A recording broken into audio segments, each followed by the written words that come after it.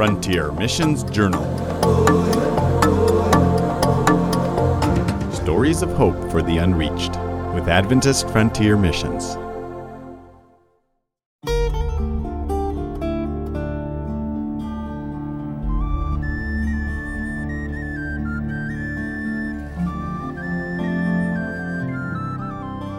Did she really think that our friendship was just a way of getting her to join our church?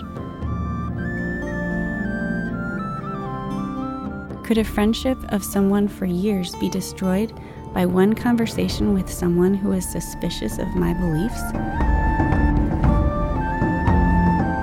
It was a difficult thing for me to wrestle through after investing countless hours, energy, prayer, and a big part of my life.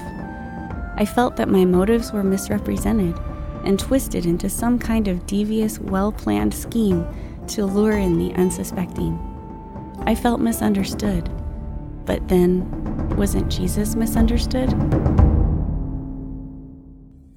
My name is Fiona O'Brien, and I had the privilege of working in Ireland among a very secular but Christian culture. Ireland is 95% Catholic, but many of the Christians that are in Ireland are immigrants from other countries. It's also been very challenging to share faith in Jesus without suspicion. The story I'd like to share with you today is entitled It's About People. And the reason that I wanted to share this story with you is because sometimes our motives can become blurred. When we share the truths of the Bible, we want to do it with genuineness, without a hidden agenda. Because so many people have come to Ireland in order to push their own agenda that the Irish people tend to be very suspicious of outsiders. They call us blow-ins because we blow in and we blow out. And what we wanted to show is that the reason why we do what we do in many of the programs that are geared towards physical health, spiritual health, or mental health is because God loves us and He wants us to live whole lives. And in order to be genuine in what we do, we need to do it just because that's what Jesus would do.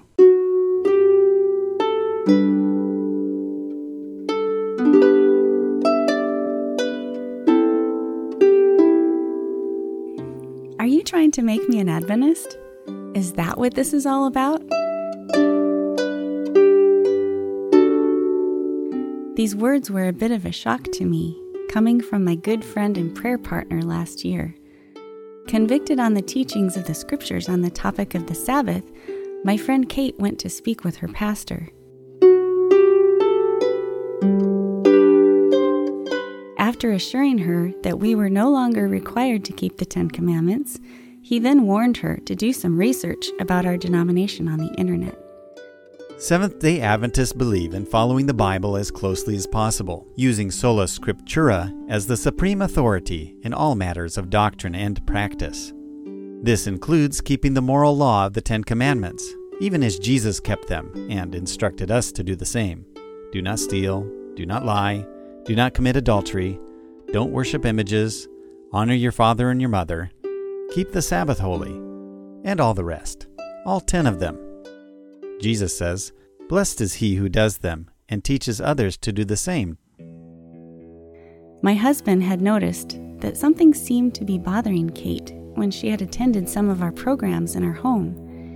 I didn't really think too much about it until I received a phone call from her asking if she could come and talk to me the next afternoon.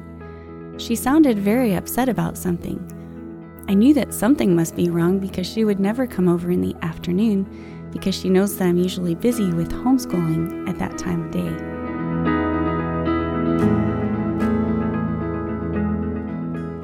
The next morning, as I was having my quiet time, I felt a strong impression about what she wanted to talk about. 3 times the same impression came to me. Sure enough, when Kate came over to talk, the first thing out of her mouth was exactly what the Lord had revealed to me that morning. I breathed a quick prayer for wisdom as I began to share with her once again the reason why we do what we do. I explained to her that God wants us to experience freedom in every area of our lives, physical, mental, emotional, and spiritual. He has called us to bring hope and healing by helping to lead people to the one who can help them grow in each area of their life.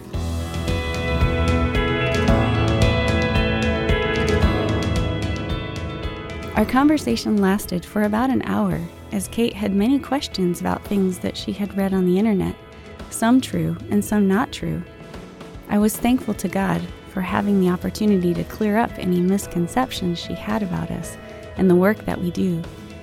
We were able to pray together before she left, and the Holy Spirit reconnected our hearts once again.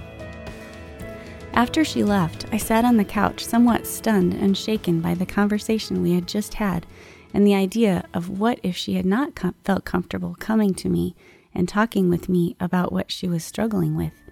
How easy it would have been for us to gently fade from her life. Did she really think that our friendship was just a way of getting her to join our church? Could a friendship of someone for years be destroyed by one conversation with someone who is suspicious of my beliefs? It was a difficult thing for me to wrestle through. After investing countless hours, energy, prayer, and a big part of my life, I felt that my motives were misrepresented and twisted into some kind of devious, well-planned scheme to lure in the unsuspecting. I felt misunderstood, but then, wasn't Jesus misunderstood? Jesus said, "By this shall all men know that ye are my disciples, if ye have love one to another." He didn't only love those who loved him back. He loved, lived, and died for those who nailed him to the cross. He died for those who agreed with him and those who didn't. He showed unconditional love for us, in that while we were yet sinners, Christ died for us. Doesn't that us include everyone? As Jen Holmberger put it, Christ gave his life for us, whether or not we joined his church or his religion. He gave his life for us without conditions. As followers of Christ, doesn't God want us to love people, minister to people, and invest in people, whether or not they join our church? Shouldn't our relationships be genuine without a hidden agenda?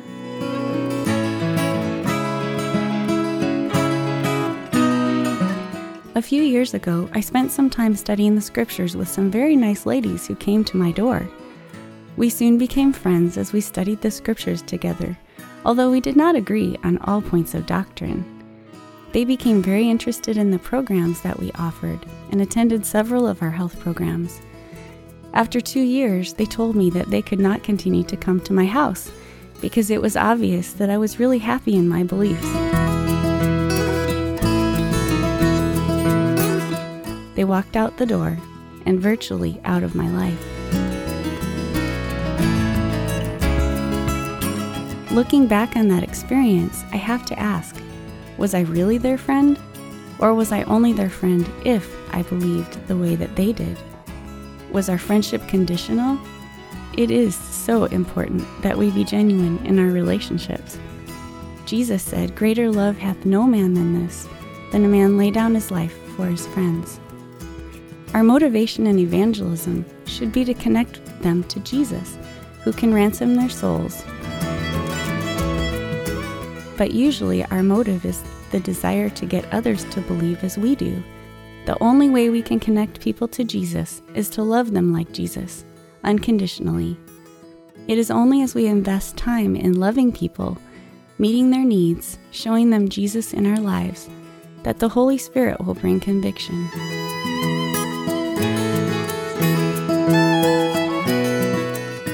If we are simply bringing people to church, sharing information, it's like taking someone to the hospital without actually introducing them to the doctor. By reflecting Christ to those around us, they become acquainted with the great physician who forgives all their sins and heals all their diseases. Living in a secular yet Christian culture can be a bit confusing at times.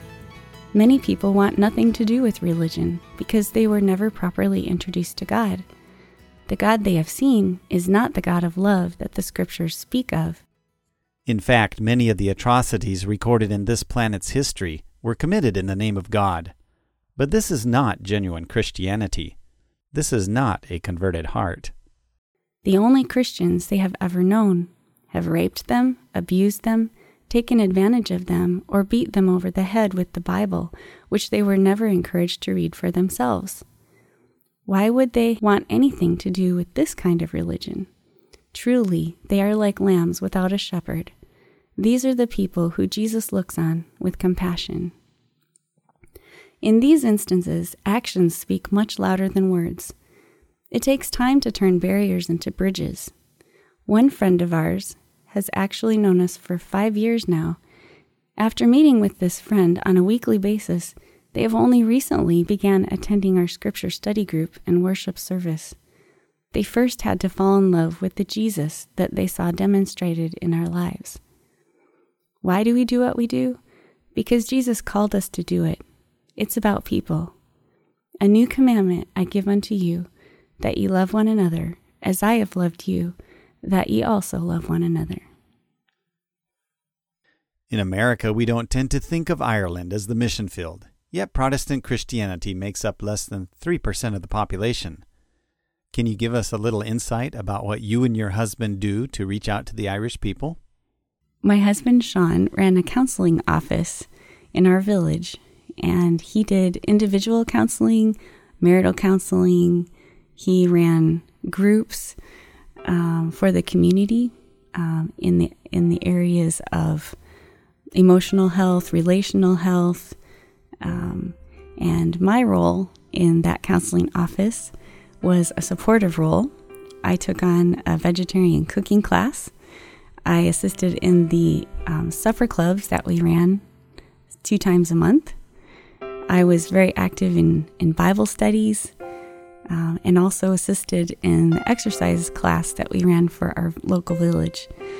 So there were many things that I was involved with, and they all kind of link with one another as we worked with our friends to show them something better. What a joy I found in His love, blessed grace from above.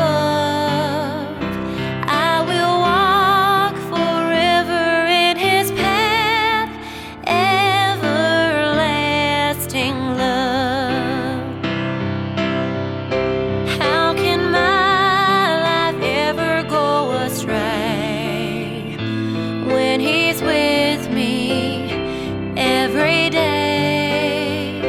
Blessed peace and eternal joy, everlasting love,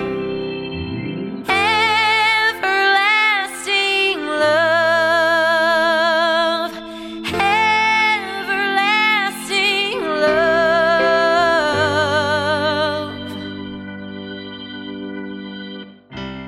If you feel missions may be the plan God has for your life, look us up online at afmonline.org. That's afmonline.org. Or call 800-937-4236 for more information. Everlasting love.